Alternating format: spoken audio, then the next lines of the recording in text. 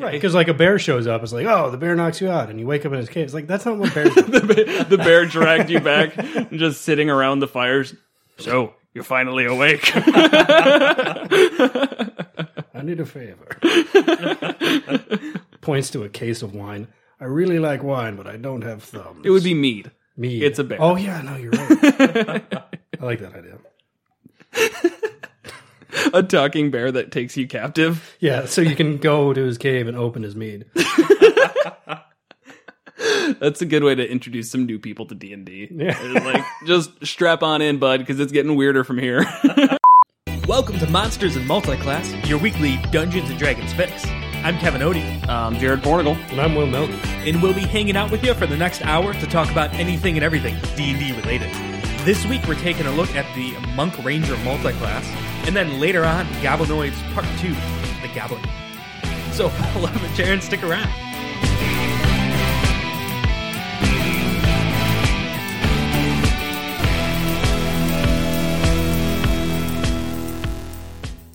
Okay, I regret the Goblin, and that was stupid. Oh, I didn't. I'm so no, sorry. I thought it was great. I'd say keep it. All right. I knew you'd regret it, and that's why I wanted you to do it. All right, so our two classes this week are the Monk and the Ranger.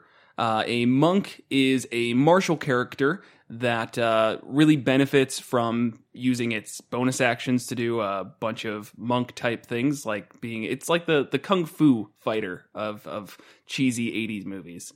And then the Ranger is like a lone wolf type out in the woods, the Aragon of the D&D world. And they get some spell casting. Both of these multi-classing requirements are dexterity and wisdom. So normally that's a really big problem when you've got two classes that require two different things, or like two things, multi-class requirements. But both of them ended up being dex and wisdom, so pretty easy. Got some nice stat overlay. But first thoughts, Will? I agree. The multi-stat always made both of these classes a little bit tough to interface with, but they overlap very well on the stats. I think there's a lot of potential, especially with something like the Kensai, because the Ranger is definitely your more weapon-focused type of guy, where the Monk explicitly isn't unless you go for that. Right. So I think there's a lot of potential here. Yeah, I think I'm personally more worried about the role-playing side of things, just because it's potentially a weird overlap. Kevin? Yeah, I agree completely. I think mechanically there's a lot of decent synergy and potential and cool ways to go about it. Roleplay wise, though, I guess it's not hard to justify. I just don't see it adding much to the character. Right. Because, like, if you have a monk that you want to be more kind of wilderness and slayer type focused, you don't need to multi-class into ranger to get that. That's who the character is. And then same if you have a ranger who's more about inner meditation and peace or stuff like that. Again, you just make the character about it. You don't have to multi-class it. Right. It's one of those multi-classes where I don't feel like you're adding much. Like, you can do it and it's not a problem, but you're not really getting any flavor out of it. You're just kind of playing the class a specific way. Right. For example, thinking of like a ranger that's like the monster slayer type. You can just play a monster slayer ranger. There's a subclass for that. And maybe you want to add in that there's a secret order of monks who are also about like keeping the natural order of things. So they are monster slayers as well. Well, now you've got the monk side. Sure, do whatever subclass makes sense for that. Do whatever subclass makes sense for the ranger, either the monster slayer or the hunter. And they're both kind of just there. You're just playing a monster slayer ranger, but also you're attaching a monk to it. Mm-hmm. So, I mean, it's not a bad thing. That allows you to be kind of flexible with it. But adding anything, not really. Right. In terms of mechanical viability, I think they both could really benefit from kind of dipping right into one or the other. There's a whole bunch of combinations, really, but especially the ranger, because as we've talked about a bunch, we're not the biggest fans of rangers. Rangers are okay, yeah, but they do really just taper off near the end. Their higher levels just never feel that worth it. Multi-classing, it kind of works oddly. They're not a bad class. There's just nothing that really ever seems to get us too excited. A couple different subclasses added in Xanathars that I think put in a lot of nice flavor. Gloomstalker and the Monster Slayer one specifically. Is it called Monster Slayer? I think it is. Yes. Either way, it's close enough. So I mean, it's not a bad class. It just, I think that part of it does make it fun to multi-class because unlike other classes where you feel like you're missing out at those later levels, as we've discussed before, there's the Will Meldon patented bitterness bounce out of Ranger at high levels, where by the time you're at level 17 in a Ranger, you should probably just take a 3-level dip in literally anything else, because the last 3 levels, it's like, meh, whatever. You might miss out on a 5th level spell or something. Not a huge deal. But it is nice that you get a fighting style. That's something that can really benefit the monk a lot. There's the dueling fighting style, where you can add like +2 to any attack that hits as long as you have a one-handed weapon. So a lot of times monks, you have your monk weapon, which let's say it's a quarterstaff or short sword or literally whatever, it doesn't matter. The monk weapon die increases just with your level, starting at D4, which is usually used for your unarmed strikes, because most weapons do more than 1d4, goes up to 1d6, goes up to 1d8, 1d10. I think it caps out at 1d12 for your monk weapon. So that's just going to keep scaling linearly, which is really nice. And D10. D10's the cap? Yeah. Okay. 17. Still pretty good, D10. D12's probably a little high. But, you're getting a +2 to all of your damage rolls with that dueling fighting style, and you're giving yourself the ability to get more of those attacks, as you can use your bonus action for an unarmed strike that's also going to get the benefits of that. Right. So, by 5th level, you've got 3 attacks that are all 1d6. When does it go up to 1d6?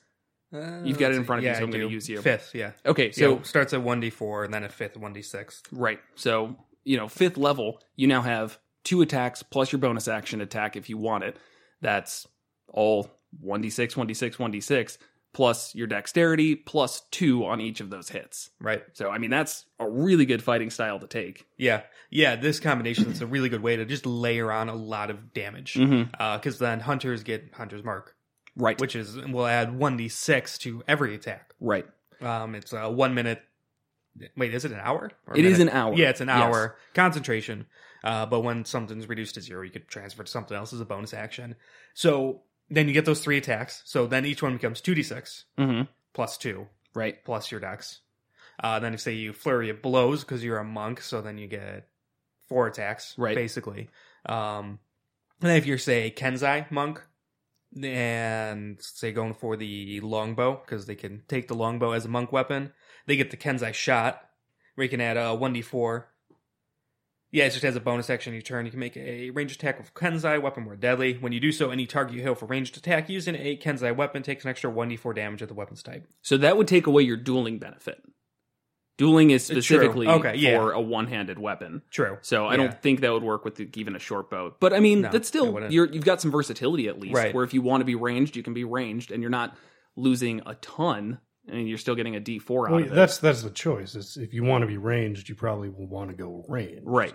And they have the archery thing that you'd want besides dueling. So yeah. And honestly, I would rather add the 1d4 on as opposed to the +2?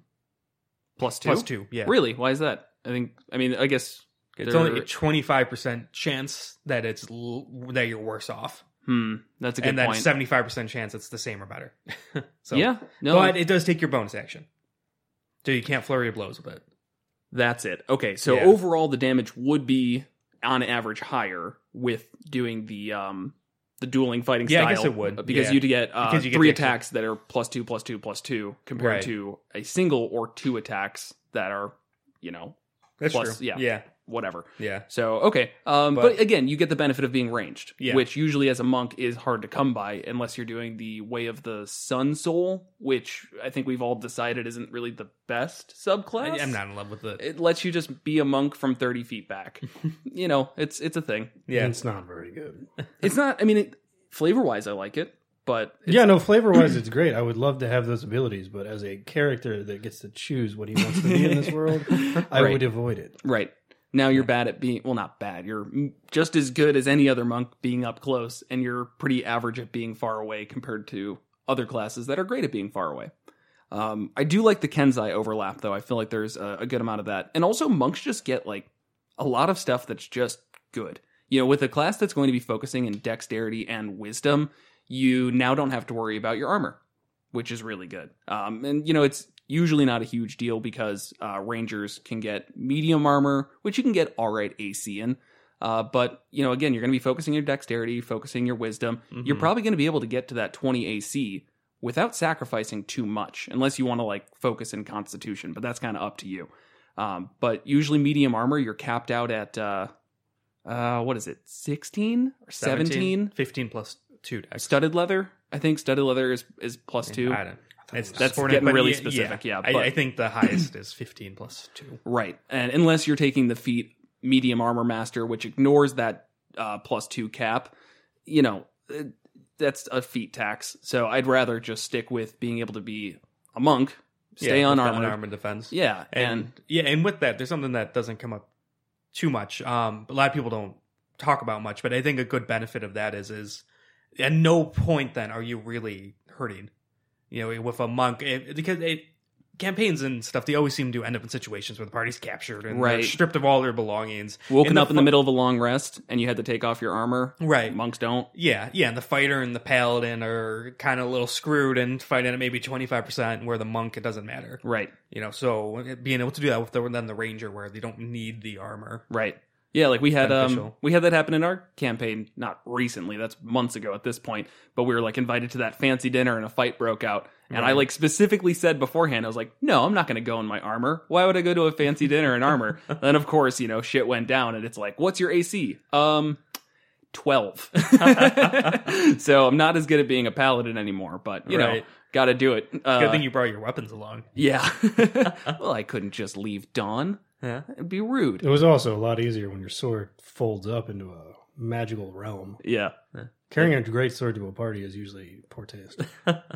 Imagine all the cups you'd knock off, just like kind of like squeezing by, like, excuse. Oh, I'm so sorry. That was a 950 gold wine decanter. Well, who's going to pay for that? Why did you invite me? You knew I'd bring my sword. No, nobody knows that. You don't invite somebody to the party who like owns a sword and is like, why'd you bring the sword to the party? It's like, oh, I always bring the sword to the party. Well, maybe they should have had a coat check. Looks like a good idea.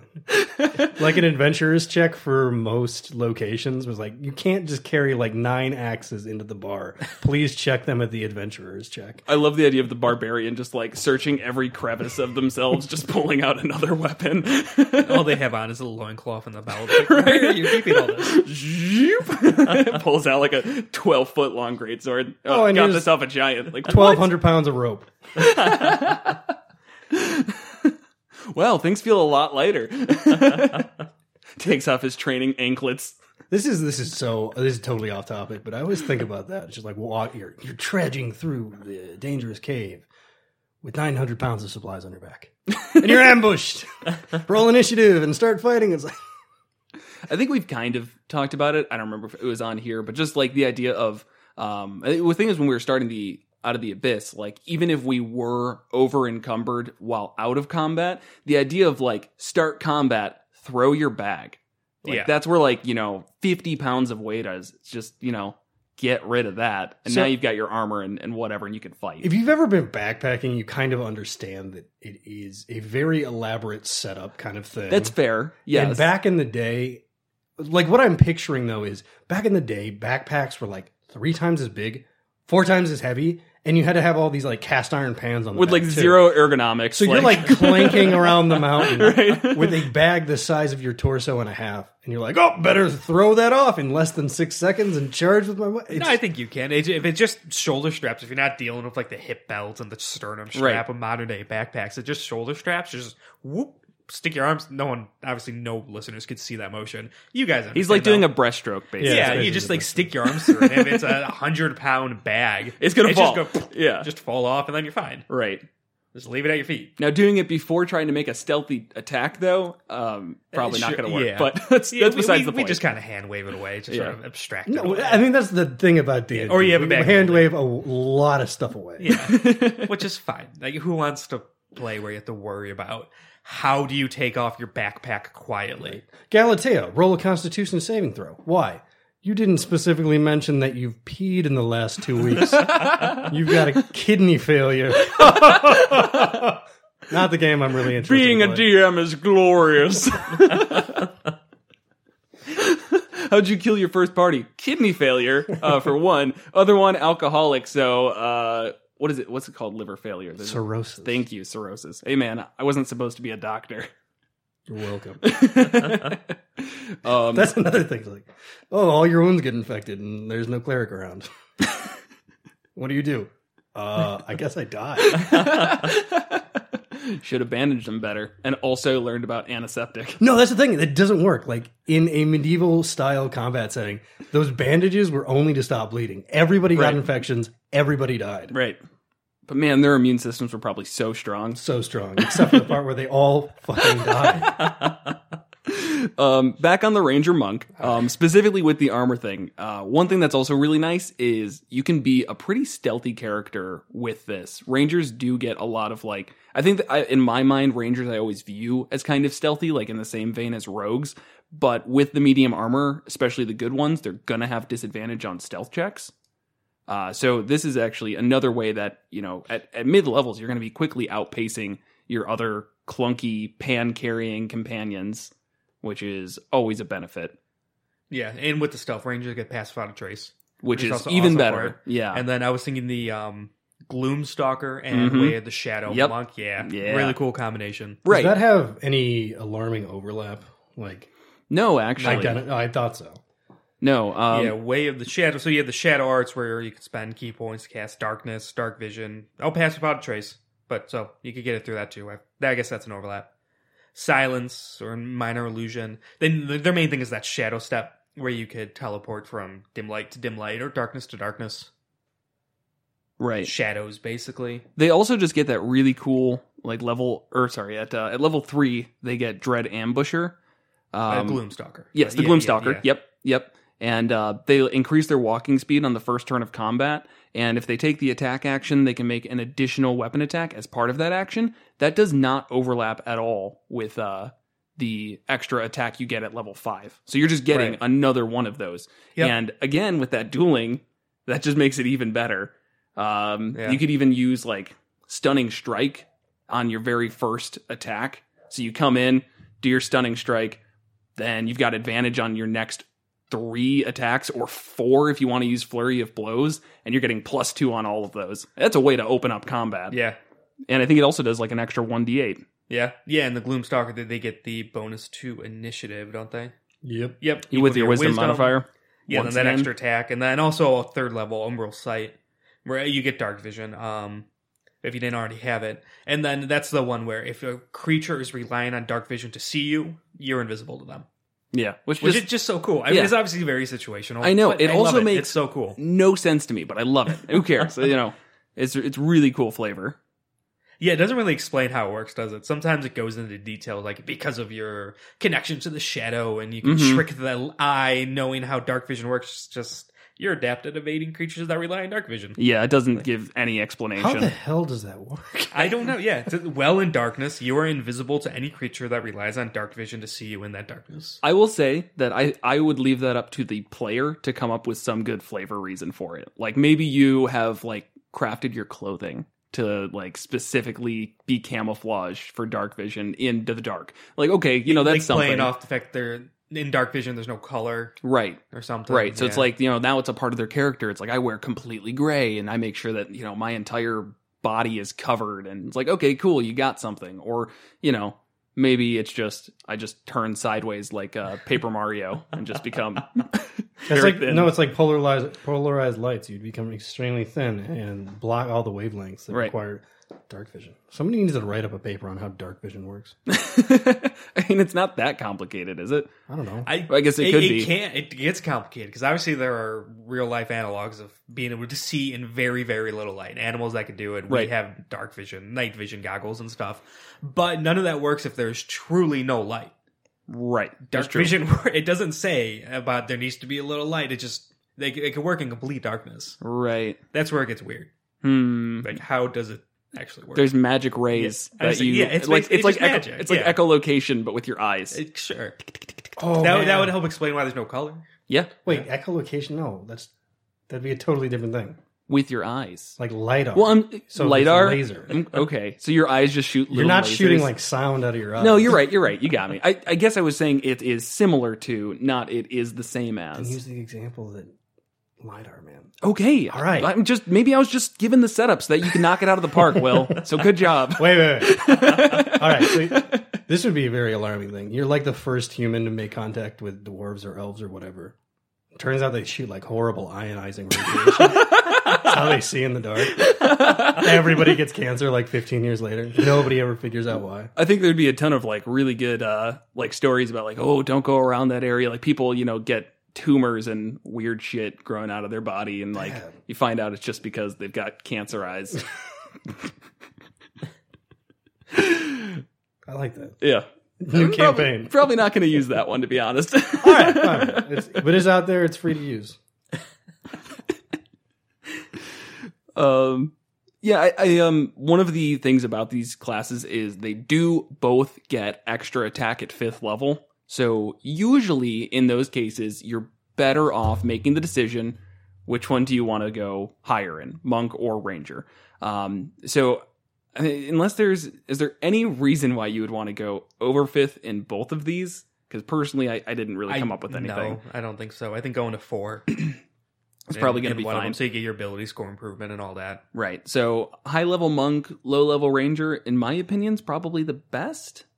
Just because monks scale so well linearly. You also just get a bunch of, you get the fighting style at 2nd level for a ranger. You start to get spell casting pretty early. You're never going to get out of 1st level spells. You don't get 2nd level until 5th. But I don't think that's a big deal. I actually think there's a lot of good 1st level ranger spells that are going to let a monk do monk things. Yeah, such as Hunter's Mark, which is really all you need. Yeah. You would have Mark is great. three casts of it. Which is fantastic. And then a couple other, maybe out of combat ones. Yeah, you have 3 known spells. So obviously Hunter's Mark. And I would probably maybe, depending on party composition, take a healing spell. Yeah, maybe. And say that party composition entirely reliant. I would definitely take Fog Cloud, because that's just such a monk thing to burst a fog and let's get out of here. Basically, you can just have a smoke screen. But it's fog. It's fog. What do you want me to say there, Will? You're killing me today. Ensnaring Strike could also be, again, just flavorful. Yeah, I like Zephyr's Strike a lot. Zephyr's Strike is really good. It can be a little hard to compete with Hunter's Mark because it's also concentration. But yeah, that's one that came out in Xanathar's, and it's pretty much you can move without provoking an opportunity attack, which is awesome for battlefield movement. I would think majority of the time you'd probably want to go Hunter's Mark, but it's nice to have that. Is that a bonus? So it's a bonus action to cast? Yes. Okay. Yeah, I mean, that's pretty good. It doesn't give the long-term usefulness that Hunter's Mark does. And as a monk, you can just spend a key point to disengage. That's true. So maybe it becomes a little bit less useful. Right. Especially with how little spells you get to learn. That's I true. would probably pass on it. Yeah, that's a fair point. There is also the other aspect of it where one of the attacks during that minute, you could give yourself advantage. And if it hits, you could deal an additional 1d8 force damage. And then whether you hit or miss, you have an extra 30 feet of movement that turn. Right. Which, it's a one-time thing for that minute. So it's kind of cool, but I always found that a weird thing with that spell. It almost feels like it should be a separate spell. Yeah, they kind of... It's sort of like tacked it on there. That spell has always been very strange like that. Yeah. Do Rangers get any cantrips? No, I guess not. Okay, I didn't think so. Half-casters don't normally. Sorry, I didn't mean to completely stop your train of thought there. No. But okay, so it's that's something, not a big deal. So are there any other good subclass combinations? I feel like both the ones that you mentioned, or I guess we've mentioned, were the main two that I thought of. Way of the Shadow and Gloomstalker, fantastic, very shadowy ninja type. And then Kensai and Hunter or Monster Slayer, I think, are pretty good. But I feel like Kensai could probably go with any of the Ranger subclasses. Yeah. I don't think you've got too many restrictions there. I think Hunter's a good one. Yeah. Even just for the 3rd level ability, the Hunter's Prey, where you get to pick one of those options like Colossus Slayer would be pretty cool. That's Right. one where if you hit something that's not at full health, you deal an extra 1d8 damage once per turn, but that's still pretty solid. I honestly... And so it's just another option to just stacking on that damage. On Definitely. units. Yeah. I mean, you just get a ton of the... It's really just a lot of options for damage. Right? It's really kind of so nice. So what were you saying? So you have the short sword where it's a 1d6, and so you're doing, we'll say your flurry of blows, there's 4 of those. You have Hunter's Mark, so it's 2d6. Right. So that's really... On each of them. Yeah, so if they all hit, it's 8d6, plus 2 of each, so plus 8, plus your dex, which we'll just say 3. Right, so plus, which one? Then I said 4. So that'll come out to 12, plus 8, so 20. And then one of those will have an d8. Right. Added on to a Colossus Slayer. Yeah. I feel like we're forgetting something, but... Yeah, this is, of course, if they all hit, which is why, again, using Stunning Strike, your very first attack on it, makes that really great. And I think you get Stunning Strike pretty early on. It's like 3rd level or something as a monk. I think it's 5th. Okay, 5th, whatever. So pretty early, that's when you need the extra attack anyways. So, I mean, you're really going to be... And that's not something that's that limiting. You know, that's saying you can do that anytime you want.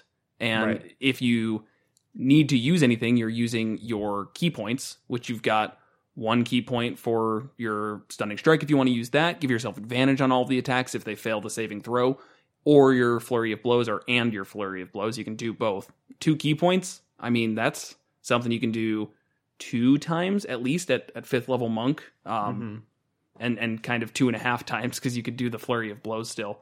I mean, that's just a lot, and that's just going to keep on increasing, and I love it. Yeah, it's actually like really one of the better combos here. I'll say this: a lot of the times you dodge out of the doubling up on the attacks.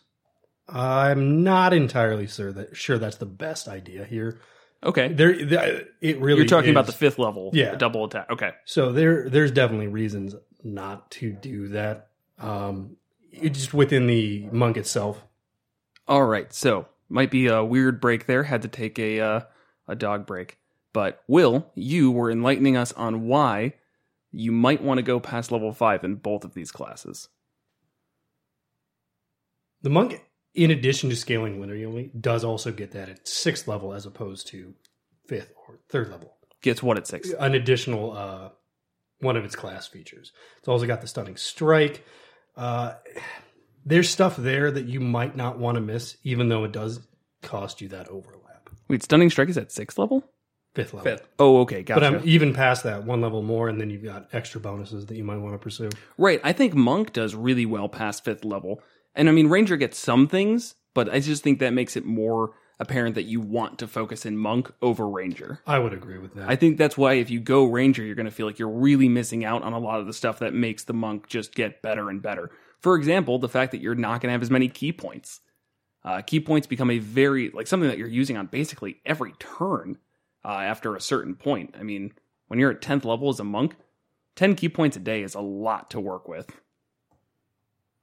One thing that's really small that just came back to mind, if you are going the Kensai monk and you're playing as more of the ranged type, the monk ability at 2nd level where you can just grab something out of the air, 3rd level, deflect missile, probably becomes a lot more useful. Just if you're like ranged as it is, you're probably getting attacks thrown at you. You know, I actually question whether that's true at all. What do you mean? If you would get attacked at a range more? I'm thinking like, oh yeah, that makes sense, but is it true? I don't know. I honestly don't. And it's not a game where the mechanics can really be measured, but yeah. Maybe. Right.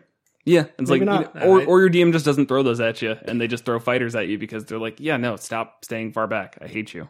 I feel like that's usually what happens. If there's someone at ranged, it's not so much the DM decides, all right, we're just going to have a ranged battle. Because obviously the PC is going to win against the single ranged entity of that encounter. That's why you make 6 ranged things. Okay, well then, yeah, it'll probably never come up. It never does, but when it does, it is Deflect funny. missiles. Yeah, that's one of the ones that's super flavorful, but I don't see it used much. I definitely don't ever see a reason to catch it and throw it back. I always hate that one because it's like, sure, you can get an attack on your reaction, which is all right, but you're spending a key point just to throw a an arrow back. I don't know. It's like all right. I'll say this because it is. If you reduce the damage to 0, you do get that option where you're like, this isn't probably not worth it, but it's cool. That's, and then that's and then exactly you can do it, though. Very safely. Like, I hate the fact that the only reason people do it, and everybody does it, every time you get the opportunity, I've never seen a monk pass it up. But, like, it's only because it's cool. It's not because you're really doing that much damage. It's just like, sweet, I get to do that class feature that isn't that useful. But that's fun. Like the best part of D&D is doing fun stuff that might not be necessarily the best numerically. Totally fair. I can agree with that. One thing, you mentioned the Hunter and Colossus Slayer specifically. I think actually the other options you get, though maybe not better, this is tangentially related to what you were saying, probably not better, but they are kind of more monkish. Specifically, the Hunter's ability to... gotta jump to it. I'm never going to find it.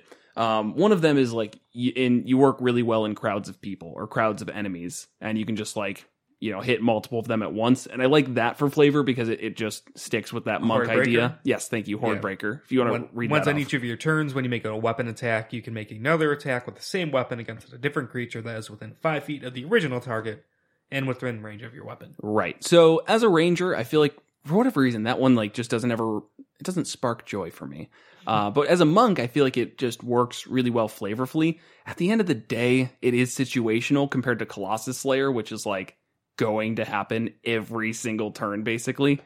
So it's like hard to pick it. But if there is a time to pick it, I'd say it's with a monk, where you're planning on getting up in between a bunch of people and just going to town. Yeah. You know what Just getting upsets more me? attacks. What? So you got Colossus Slayer, and then you've got Hordebreaker, and you've got Giant Killer. All cool stuff. Right. Hordebreaker is a legitimately good tactic for breaking a horde. Mm-hmm. Colossus Slayer, you just do that to anything, man. Right. Right. It does. Yeah, I always felt like it should have some stipulation of like on something that's a size category of large. It probably or higher. did, and then they realized Giant that Killer Razor was does. shit. Giant Killer is that in Hunter as well? Yeah. And That's the third option for Hunter's Prey. Giant Killer. When a large or larger creature within 5 feet of you hits or misses you with an attack, you can use a reaction to attack the creature immediately after its attack. right. Okay, so then, maybe it's just the fact that it's called Colossus Slayer that I don't like, but I mean, the idea being that it's a Colossus that's going to take a lot of hits to take down, whereas opposed to, it's a third level ability. If you're fighting a bunch of goblins, Colossus Slayer is probably not going to come up. really? 'Cause it's if they've taken any damage. Yeah, and If it's below their hit point maximum. you're probably Yeah. going to nuke a decent amount of the goblins, but And, you're still going to be Colossus slaying some. Yeah. It's going to come up, I guess, is how I feel. Like, even if something has, 12 HP, it's still probably going to come up after your first attack. So first attack, you do 1d6 plus 2 or 3. You do 9 damage at most. So Right. now next attack, you're almost guaranteed that you're going to kill So it. it'll come up, but that doesn't matter then. It's unnecessary. You're right. Yeah. And then in that very specific scenario, you're right. I couldn't do the math quick enough to make it necessary. But I think that would happen a lot. Right. I think once you get to the point of something having 25 HP, it's going to come up every single combat for everything that you attack. And that is basically everything. Not many things have less than 25 HP, unless you're pre-5th level. Yeah. Actually, I guess we've kind of seen this in action of Toll the Dead in our current Right, campaign. right. Because that's one where if they're at max health, it's, I think, a D8 or D10. D8. And then D8. If they've taken damage, if they're not at max health, then it's a D12. And it's his Will's character, and I feel like it's pretty much always you're rolling the D12s. I think I've thrown Sacred Flame out once or twice because I didn't have a opportunity to toll at 12. But how many tolls have I done? Like 100 versus like 2 opportunities where I just did something else. You also, Right. not to go into the cleric too much, but you can always do like a bonus action spiritual weapon, get that attack. Now you did some damage, Toll the Dead. Yeah. It's like there's a lot of ways that you can spark that. But this is specific to the ranger, so I won't go down that path. Right.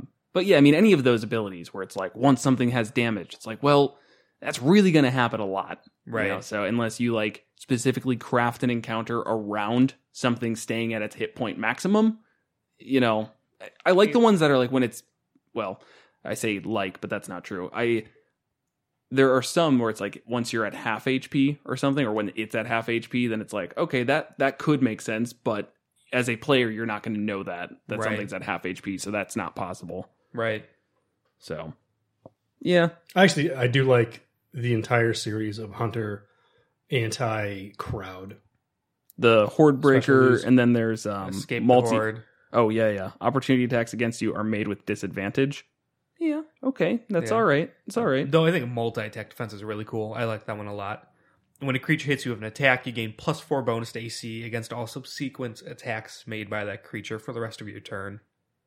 Yeah, that one's Which is pretty a good contrast to Escape the Horde or whatever, because if you're getting attacked by a horde of goblins, that is not a concern for you. Right. They're Definitely. not going to hit you again. They're not going to have Yeah. multi-attack. Yeah, it goes well with Colossus Slayer. Mm-hmm. Or then Steel Will, which is you have advantage on saving throws against being frightened. Right. That one's pretty weak. Yeah. This the entire series has the issue of there's cool stuff, but you limit yourself to these weird situations. I'm going to go against that just a little bit to remind you that the point of the Ranger is to have a favorite enemy.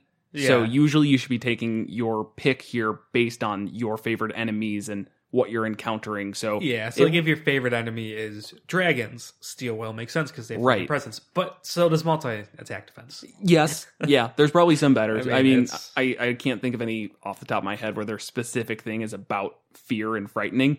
Dragons. Yeah, dragons are right. Yeah, there's some others. I think, can a vampire? I was going to say, I think undead, a lot of undead things do Yeah. that. So like I could see it being like a thing that you take, but again, your options here are the multi-attack defense, which, as you said, a dragon, yes, that's probably pretty worthwhile. Though most of the damage from a dragon's coming from its breath attack when that hits. It doesn't matter. Escape the Horde, there's definitely times where if your favorite enemy is goblins, it's much better to do Escape the Horde than it would be to have Steel Will. So really all of this comes down to, if we take out multi-attack defense, then there's a lot of good reasons to choose it. It's just like, if your favorite enemy is goblins, it's just back to the core of why the Ranger kind of sucks. It's like, yeah, I fight goblins. Well, today we will be fighting oozes. I'm going home. In the Ranger's defense, you do start to pick more favorite enemies as you go on. Right. But the 11th level stuff is pretty good, but that's like getting pretty far in there to justify for a multi-class. Your volley is you can use your action to make a ranged attack against any number of creatures within 10 feet of a point you can see within your weapon's range. So you can basically, shoot up into the air and release a volley of arrows that attacks a horde. Which is cool, but I would not, if I was pursuing a ranged monk, I would not be I going agree. down the hunter path. You know what I would be going for, though, is whirlwind attack. You can use your action to make a melee attack against any number of creatures within 5 feet of you with a separate roll for each target. That's very monk-like. So Yes, I love yeah. it. So you're doing that for your... So that's your entire action, so you don't get your multi-attack, so Right. to speak. But then you still get your bonus action to do Flurry of Blows if you want to. It's pretty cool. That's like an obscene amount of attacks. Right. And that's exactly what I want from a monk. That's honestly my biggest issue with a monk, is that they don't get to use their reaction for attacks more often. And you won't be able to flurry of blows. Specifically says immediately after you take the attack action on your turn. Whirlwind is not taking the attack action. You are making attacks because you took the whirlwind action. I would, even like here in D&D Beyond, attack action is actually highlighted as a clickable thing. It's Yeah. capitalized. I mean, it's very clear. Okay. Yeah.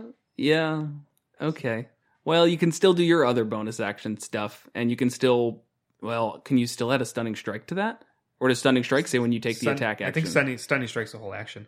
Yeah, no, it burns your action, so you're stuck. Oh, wait. Starting at 5th, you can interfere with the flow of ki when you hit another creature with a melee weapon attack. Okay, so this so you I would can. count. Yeah. Okay, so you can still do your Stunning Strike, and you can still do your Disengage, or you can do your Patient Defense. Yeah, that's still good. But you couldn't do Flurry of Blows. Heh. All right, I probably honestly would not have thought of that if it was in the middle of a game and somebody brought that ruling to me. I'd be like, yeah, that makes sense. Whirlwind attack, whatever. Just keep going, man. Just Yeah. keep attacking everything in the round. Right. Kill everything. Who cares? So, again, if there was more front loading of the monk, then I think you could do this good combination where you go high in ranger, a little bit in monk, but you don't get enough with your first few levels of monk. It really starts to shine in those mid levels. So, bit of a bummer, but You think? I think the first few levels of monk are really solid. why do you say that? So you get the unarmored defense, you get martial arts, right away and everything that comes with that. So you could use Dex first things and stuff like that. Second level, you get Key, and so Flurry of Blows and Patient Defense, the Step of the Wind, Unarmored Movement. Third level, you get your first Tradition and then Deflect Missiles. And then for the monastic traditions, like if you take like Wave the Open Hand, that's where if you use Flurry of Blows, you can knock them prone or do different things like that. Wave the Kenzai, you get your Kenzai weapon, and then you can get like, the Kenzai Shot or the Agile Parry. Okay. So what I will say is that it doesn't... If you go 17 levels in Ranger, then the next 3 levels in Monk, that's where it doesn't feel that great. As like, if you do this combination, kind of out of the gate, a mid-level Ranger gets a ton from a low-level Monk. Yeah. But if you're level 17, your martial arts stop being that cool. Right. You probably got a level 3 offhand, or +3 offhand short sword that just ruins everything for you. If we're specifically talking about like mechanics only, you'd probably be better off going Rogue for those bonus action abilities compared to limiting yourself to the monks with, because rogues can just dash, disengage, and hide as a bonus action forever. Right. And you're really not going to care too much about that extra attack with a bonus action when it's 1d4. Right. Then so, you get expertise. Yeah. Did we do a Ranger Rogue yet? I feel like we have. I feel like we have, but it's really just starting to all mesh together. So, I mean, again, that's speaking purely mechanics. If you're 17 levels in Ranger and you find a monastery and you join a secret order of monks and you want to go about that, yes, you have something. Yeah. It's really it's not that bad. You get some good options. But at that point, as you said, you're pretty solidified as a class by then. Yeah, okay, I guess now I can take off my armor, which is cool, and, have my unarmored defense as well as the bit of extra movement you get at the first couple levels of Monk. But I don't think the key points are going to come into play too much. Yeah. I would actually say that it makes sense to start off with 3 levels of Monk or whatever and then move into Ranger with the rest of it. Yeah. Because they get really similar stuff out of the gate with their saving throws being identical. Oh, yeah. Monk would actually be a decent starting point, especially if you don't care about armor. Right. And I mean, if you can avoid having to wear armor, then that's always good. I almost never wear armor. Like in a day-to-day basis? Yeah. You're wearing full plate right now. That would probably ruin the podcast. Clank, clank, clank. What do you think? Clank, clank, clank. I just want to make a lot of noise with metal, but that's actually just annoying, so I'll refrain. Yeah, if you want costumes for D&D sessions, your best bet is wizard hats over plate mail. Much cheaper. Expert advice over here. Cool. I think that's everything I've got for this class. We need to come up with a name. Ooh. Remember we're doing that now? We're actually committing to it. Really, really terrible names. Yeah, so you have the obvious ones of like Manger or Runk. Yeah. But it's like, those are almost too good. So mine is the Munger. I was going to say where the hell did you get a U? Runker was Ronker. Ronker? Ronker. There we go. That's what I got. Yeah, or Munger. Monnger. That's... And you got to really emphasize the double N. Munger. This is bad. Rangonk. That wins. There we go. That's it. Rangonk.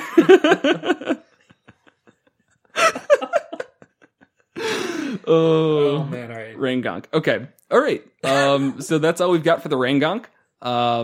At this point, we will turn it over to you, the fans. If you think there's anything with the Monk Ranger that we might have missed, feel free to let us know.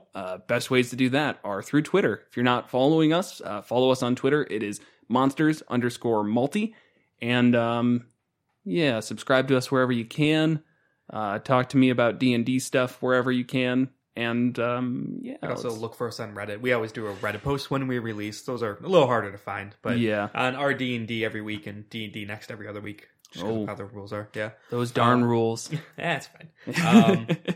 But yeah, we like to hear from people. It's what's just the nature of how this podcast is, of just being a kind of casual conversation between us. We're absolutely going to miss things. So we like to hear people's thoughts on it, what they like, what they didn't like, what they think we missed, what we should consider, things like that. Right. Like a lot of people have been bringing up the Scout Rogue Barbarian, or Bearbarian specifically, combination that like we didn't talk about at all when we talked about Barbarian Rogue.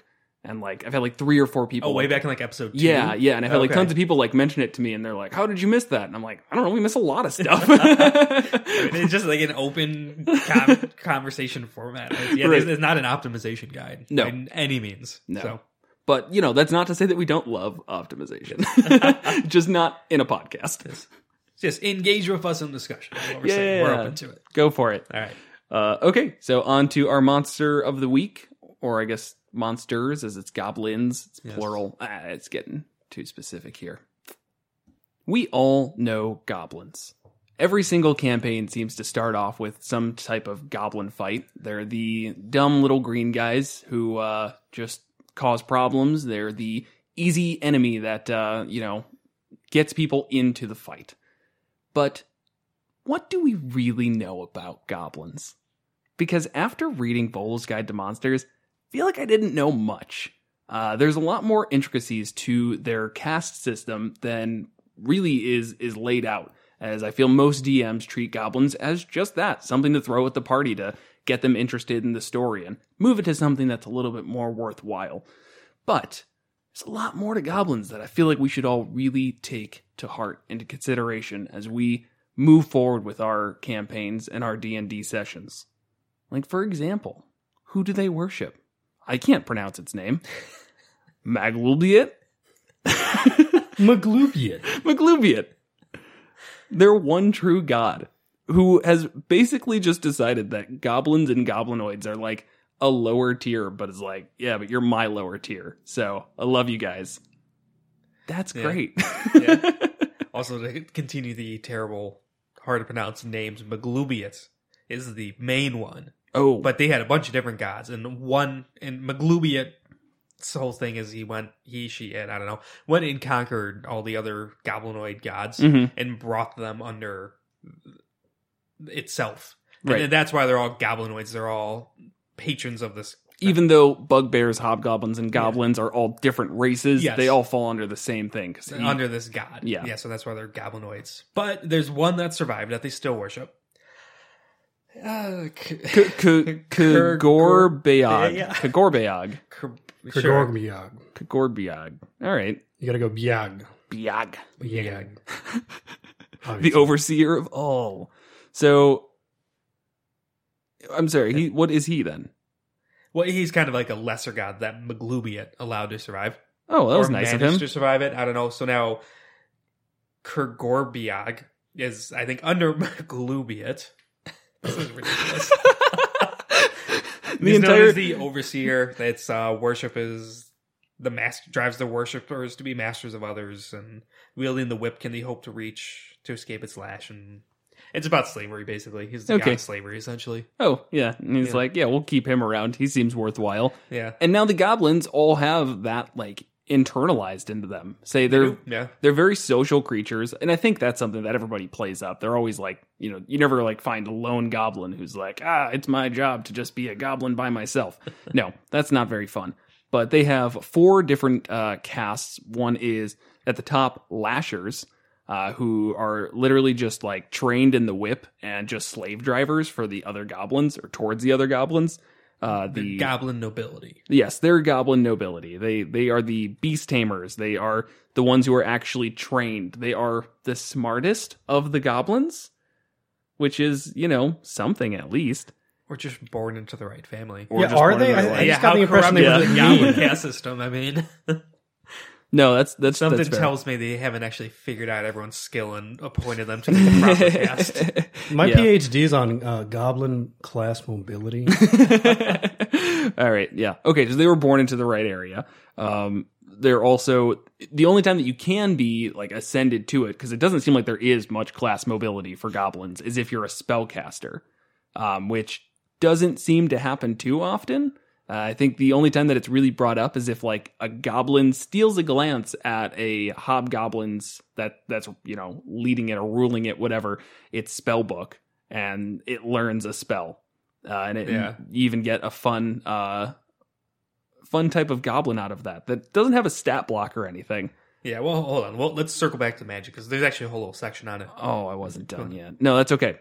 Whoa. We Will. haven't even finished the class structure of goblins, guys.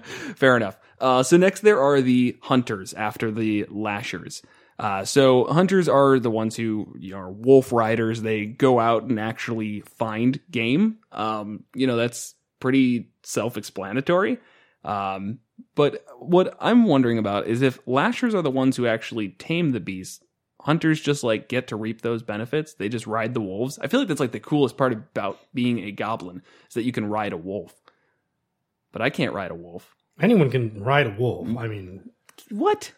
Anyone? Well, no. I mean, most people are probably too big. Right. I think about it. But yeah, so the lashers like tame the wolves and then give them to the hunters. And the hunters have like the relationships, like, oh, I ride you and kill stuff. Right.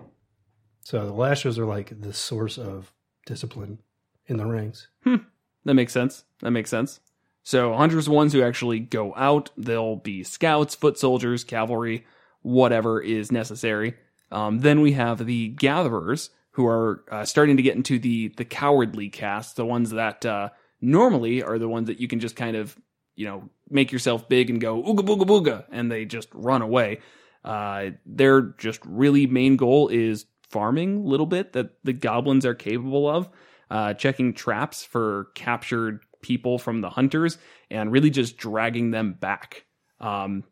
They don't do too much. It seems like I honestly think that it would be kind of cool to throw in some gatherers into like a really just like specifying which cast a goblin is in an encounter with your PCs, where you have like the hunters who are the ones who've got their spears and are charging at you. And then you have like gatherers who are kind of like trying to stay to the outside and just throw nets over people. I really like the idea of cannon fodder that just throws nets. The most underused weapon in all of D&D. Oh, and the lashers have whips? And the lashers have whips. Yes. Goblins really are just Whips Nettington incarnate. Just as is society. And they're doing so well for themselves. Whips Nettington wasn't the strongest man. But he was the best. And then lastly, you have the pariahs, the ones that just kind of do the grunt work, digging mines, cleaning up pig pens, and just whatever jobs people don't want. And they're basically just like kept around to be the butt of every joke, where, every goblin can feel better about themselves as they can just torment the ones below them. Yeah, and all through the whole system. There is one last thing, the slaves. So since they are the under Trying to say its name again. Yes, Kurgor BOOYAHG. We'll go with that. Yes, slavery is a huge part of it. They would generally prefer to capture everything alive instead of kill enemies. So there's always slaves in large goblin encampments, and those are technically, I guess, the lowest of it. Oh, the slaves are underneath the pariahs, yes. Yeah. I was actually saying that if there are slaves, the pariahs are the ones who get to supervise them. Right. And they get to feel like good for a second because they're like, haha, there's somebody beneath me. You did it. Yeah. So I guess that's when goblins are kind of the ultimate thing to throw at a low-level party to get them captured and then get to kind of play out that adventure of escaping being captured. Right. Because if have your party fighting goblins and the goblins are just trying to kill them, it doesn't really fit. It's not what goblins do. Right. So I think that's why it is, I won't say important, but can be really nice to throw in like the gatherers in there, or, just traps in the woods that they step into. Really depends on how you want to do it. But I could see that could be a really fun start to a campaign in sort of the throwing something at them that's too hard to start. But since it's goblins, everybody's like, oh yeah, this is our first fight. This is going to be super easy. And then you just throw like 10 goblins at them, where 6 of them are the hunters and, normal goblin stuff. They're just doing damage, dishing it out. And you've got 4 goblins who are just throwing nets. And if they get captured, they get captured. And that's great. Now you've got something to move on from there. Maybe the goblins even try and like specifically disarm them and like, do everything they can to capture this group. Right. And, that's a nice time to take it as a DM where you can like let the story happen the way that it just happens. You don't have to feel bad about TPKing your party. You're like, okay, you all got captured, and that's what should have happened. Right. You kind of have to be careful, but you really can just knock your entire party out with goblins. It's like, oh, everybody drops to 0. You wake up in a cage. Right, that's true. I mean, enemies can do non-lethal damage as well. Yeah, there's no reason that they have to kill them specifically. I mean, you could even do they knock them out, and it's like, okay, you're stable but down, and then they throw a net over you, and now those goblins are starting to drag you off, and your party's like, hey, they're taking Frank. I just realized I don't think we've ever done something like that where an enemy did non-lethal damage to somebody. No, because most of the time we doesn't make sense. Yeah, or we just haven't been going for the capture idea. But yeah, this is perfect. It's great for level 1s where you're like, oh shit, anything can kill them. Well, now they don't have to die. Huh. There. Exactly. Yeah. I mean, it almost makes it safer to throw goblins at them, so that you're not worried about that first level TPK. Right, because like a bear shows up, it's like, oh, the bear knocks you out, and you wake up in his cave. It's like, that's not what bears do. The bear dragged you back, just sitting around the fires. So, you're finally awake. I need a favor. Points to a case of wine. I really like wine, but I don't have thumbs. It would be mead. Mead. It's a bear. Oh, yeah, no, you're right. I like that idea. A talking bear that takes you captive. Yeah, so you can go to his cave and open his mead. That's a good way to introduce some new people to D&D. Yeah. It's like, just strap on in, bud, because it's getting weirder from here. There's one part in here that's specifically around the goblin status symbols, and it gives you like a table to roll on with D20s that basically like what makes this goblin tribe specifically different about like, you know, what status symbol do they have that makes them look cool. And it really gives some like great ideas because some of them are just so like only goblins would care about this. A frog kept in a jar.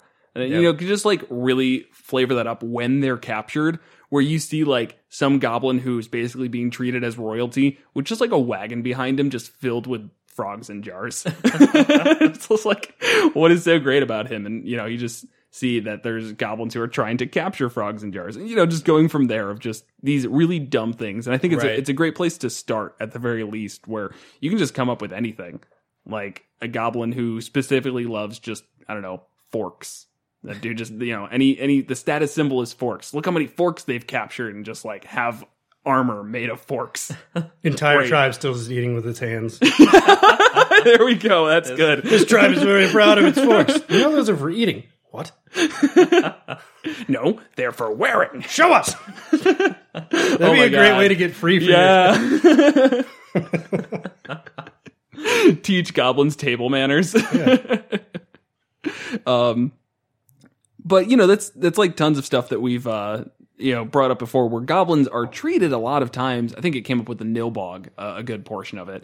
But they're treated as like really dumb, and they are dumb, but they're also really they're killer. You know, they're not like just stupid. They're also like ruthless. That's the word I'm looking for. Yes. So like you can really just play up that idea, and I think it's like it's really cool seeing people take their standard idea of a goblin, where it's like, oh, they're just so silly and dumb, and just completely smashing that, and just like, you know, you wake up in the goblin encampment and they're just like eating the guts of the friendly NPC who was guiding you through the woods. It's like, oh my god, okay, I guess they didn't need that guy, and stealing his forks or whatever.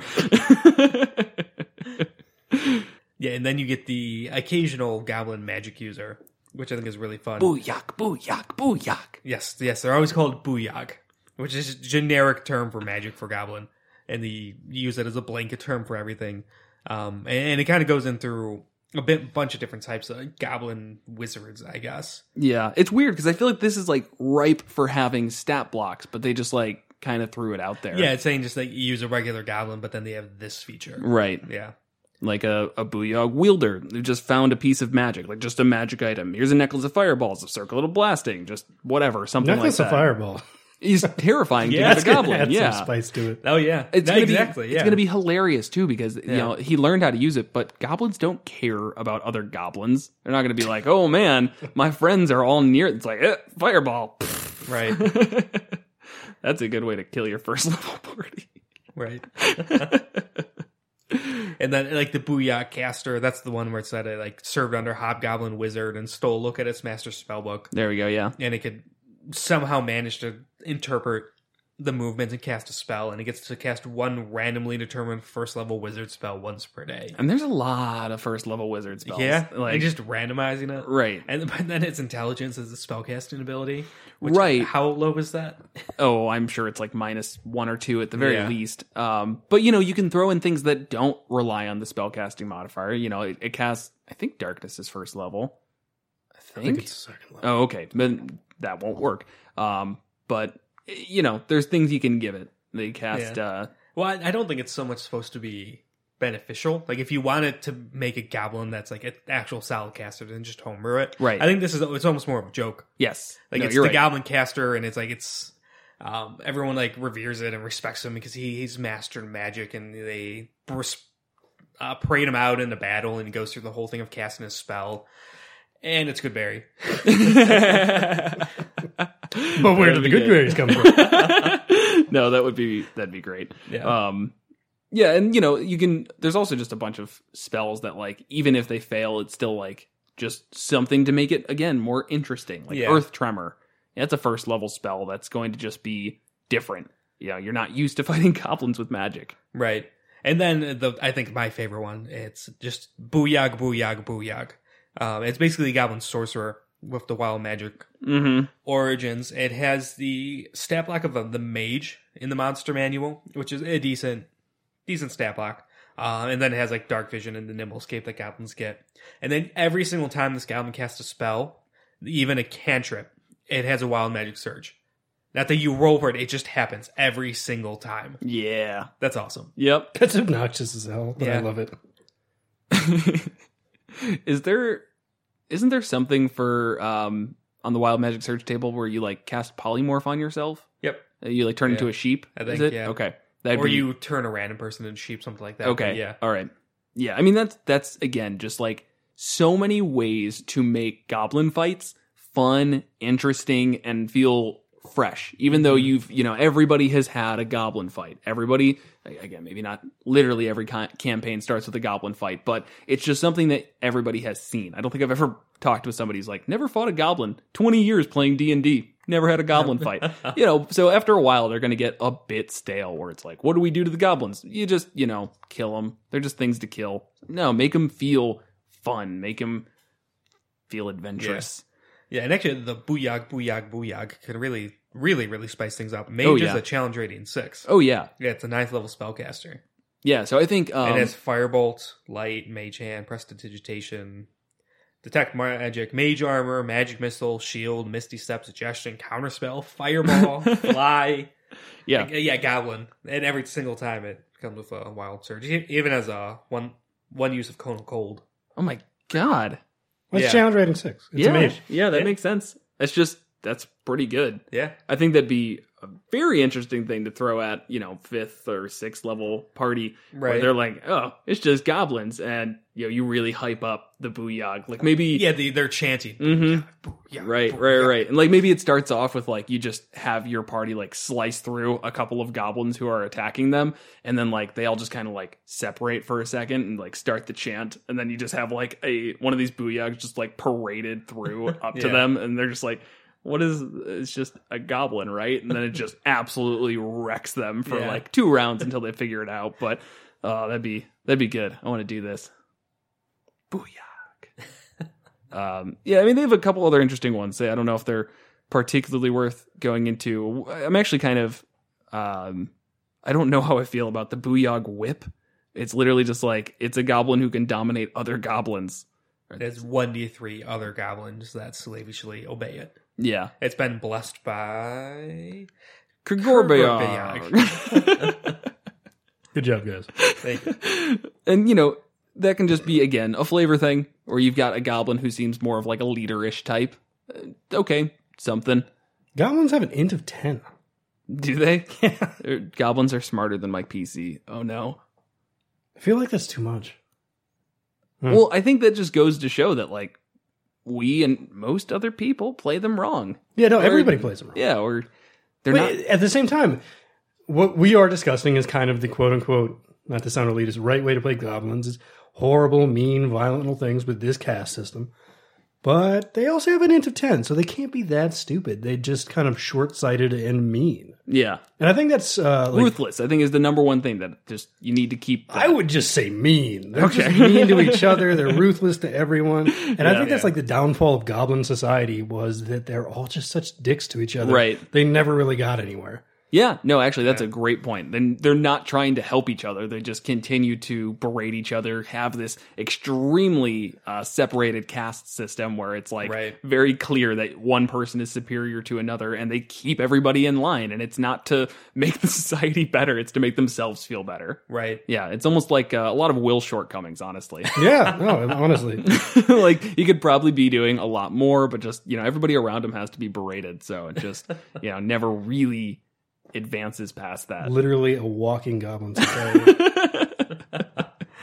And then within the greater Goblinoids, the goblins are absolutely at the bottom. The Goblinoid extended universe. Yes. Yeah. Between goblins, bugbears, and hobgoblins. Last time we had Goblinoids, we talked about hobgoblins, who are the leaders and at the top.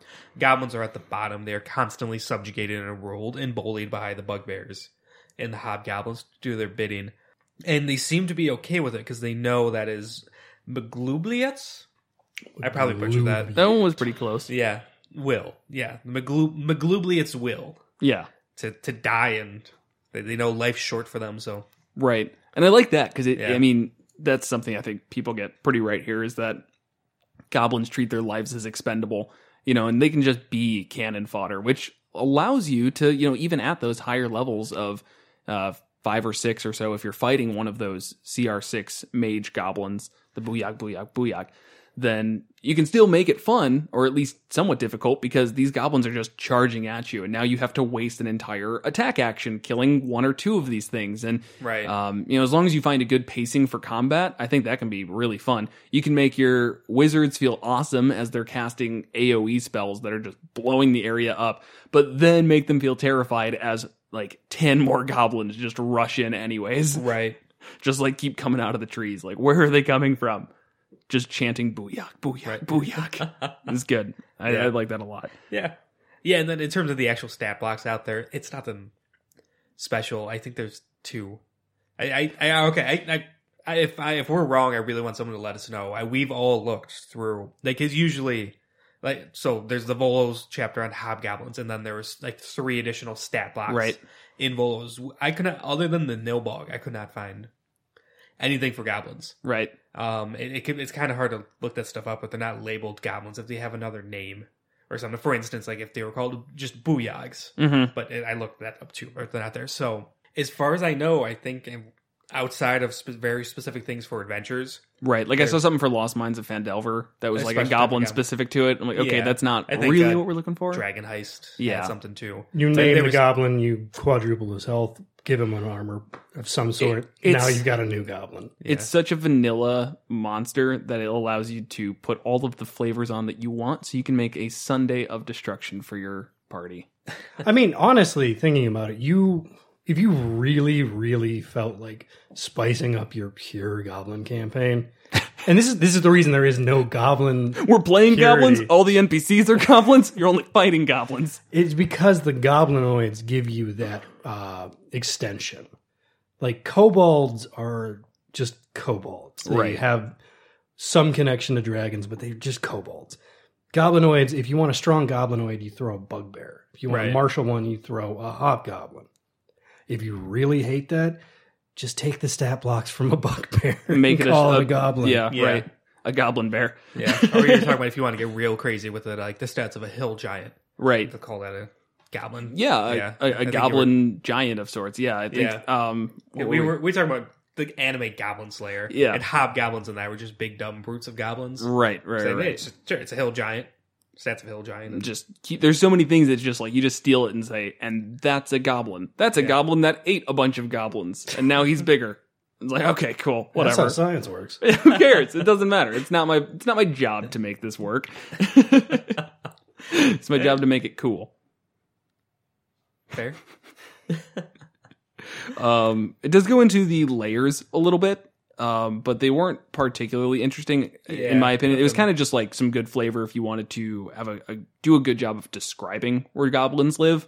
They don't get like lair actions of any type. No, I'd say most people kind of just generally assume what a goblin lair is and seem to get it right. It's Right. like caves, abandoned mines, Exactly. really crude Villages of sorts with like, I don't know, goblins dancing there's like around. a few main rooms, and like here's the slave room, and then That's all I got. there's the trash room, and Right. they sleep over there. It's like Right. it's really nothing special. It's Here's the trash room. Here's the sleep room. You just pointed at the same thing twice. I love showing people around my apartment. This is the trash room. This is the slave room. Wait.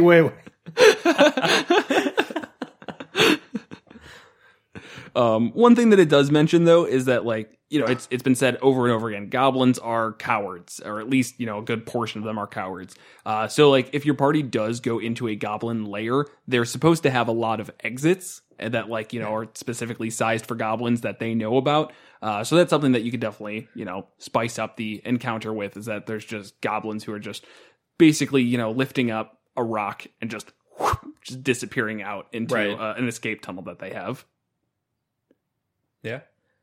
And then I think really the last thing we're not specifically covering here, and we won't, is the Nilbog, Yes. which I think it was real early, like episode 5 or 6, I want to say. Is early on in there, yeah. Yeah. We have a Nilbog episode. Yeah, so look that one up, but it's a special twist on goblins. They get possessed by a trickster god, and the Nilbogs are awesome. I think everybody I think that like loves the Nilbog. that retroactively becomes like part 0 of our Goblinoid series, because it happened first. yeah. So maybe we'll do that. Just change the name. Changed the name like 3 times on our episode, so whatever. Perfect. Yeah. Just keep it up. But yeah, if you're not familiar with the Nilbog, I would go recommend to look up that episode. Yeah, it's a good one. They're all good ones. We make these podcasts. We're not going to say there's bad ones. There were some rough ones. All right, I think that's all we got then, right? Yeah. Okay. Thanks for joining us. See you next week. Next week on Monsters and Multiverse. Join us as we dive into the Bard Wizard and the Corpse Flower from Mordekainen's Tome of Foe.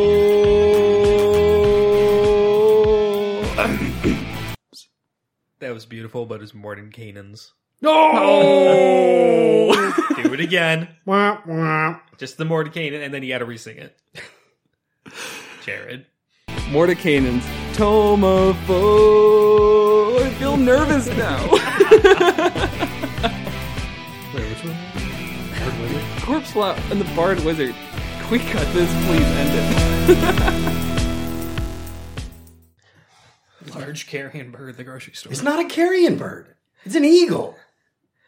Well, This we're is the saying least raptor. carrion bird thing ever. They're the Let's all opposite of just carrion take a birds. step I'm back. pretty sure Holy they'll. fucking they shit, scavenge. Kevin. Pretty sure eagles scavenge. You as don't well. fucking disparage eagles around me, dude. They're the kings of the They're sky. efficient and resourceful. They're fishers, I thought. They They fish. eat anything. Yeah, including dead things. No, they only eat live That things. doesn't sound right, actually. Well, they eat them once they're dead, but They're they like usually lions. kill them They're basically themselves. sky lions. Skylines will absolutely eat dead things. No, they won't. Yes, Kevin. they will. If you feed a lion dead things, it will starve. I think my favorite thing about birds of prey is that they eat other birds. I think that's really dope. It is pretty fucking Just dope. flying down, and it's just like the birds are like, it's so good that I can just fly because Safely. I'm so safe up here. There's no predators. It's such a baller way to hunt prey, like death from above style. Right. They got their kick-ass eyes. My eyes are shit. Yeah, I have to wear can't fucking see glasses. fucking dick. If Yeah. I was a bird, I'd be dead. Yeah.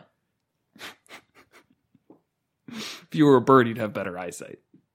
I mean, if I turned into a bird with the same eyesight, I can't see like 3 Oh, feet in front of me. Right, right. How would a bird wear glasses, man? Well, it'd probably be wearing the window more than anything. I could be a woodpecker though. Be fine as a woodpecker Why? Why a woodpecker? because their prey's really, really close. Oh, right. You also just get to smack your head against a wall over and over again. So it's like you as a bird, but you know, less metaphorical. All right, goblins. Yep.